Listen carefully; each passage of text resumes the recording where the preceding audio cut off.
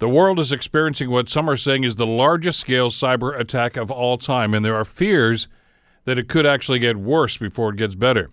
Widespread ransomware attacks have been reported by corporations, hospitals, individuals all over the world. The result is people are being locked out of their computers, and ransom is being requested, or demanded, I guess is maybe more appropriate. Joining us to talk about this is Daniel Tobok, CEO of Cyber Intelligence Incorporated, expert on cybersecurity. Consulting includes penetrating testing, vulnerability assessment, security audits, and code reviews. And always a pleasure to have Daniel on the program. Daniel, thank you so much for the time. It's great to have you with us today. Thanks for having me on. Let's talk a little bit. We've heard about this in isolated incidents, a hospital here, a corporation here, etc. What happened to facilitate this widespread attack this past weekend? Yeah, you know, Bill, what started with an attack that wasn't supposed to be as glamorous and big has basically manifested into a huge attack that in over 99 countries, 250,000 plus corporations have been hit with this malware. So how does something like this happen? We hear about targeted attacks on this, that, and the other thing, but so many countries, it's such a grand scheme, as you've just mentioned, Daniel. Was this like a perfect storm where this was just about to happen? Was this something that was going to happen eventually anyway?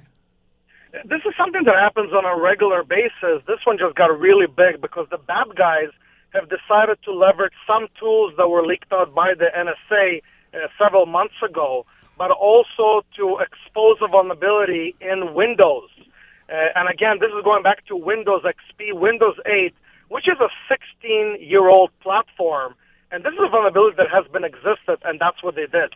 So, in other words, this there was a vulnerability here that when folks like yourself, Daniel, that are watching this and trying to anticipate what might happen here, you had to figure this was going to happen sooner than later then, because as you've talked about before, the system was old, the Windows system was old, and secondly, we still tend to be naive about this, and we don't take all security measures that are really appropriate, do we?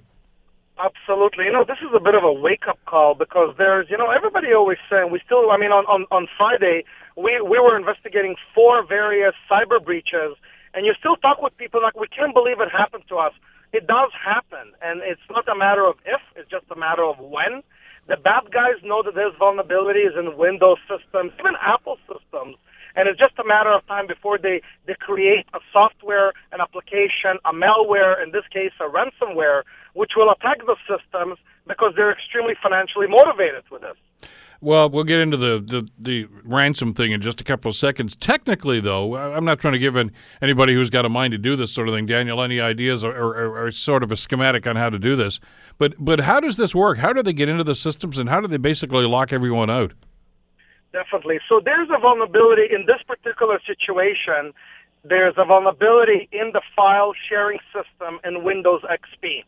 It's just the way computers, you know, I always say techno mumbo jumbo, the way computers are talking to each other. When the bad guys realized there's a vulnerability there, again, this was also leaked out through the CIA and NSA back in the day, is they decided, hey, let's attack these computers. You don't even need to open an email to get infected. And all of a sudden, when they get into a corporation, a hospital, all those computers are basically daisy-chained on the network, and that's how they can hit all those computers and encrypt them with this particular malware called WannaCry. And there's WannaDecrypt, WannaCrypt, WannaCry. They're all the same variation.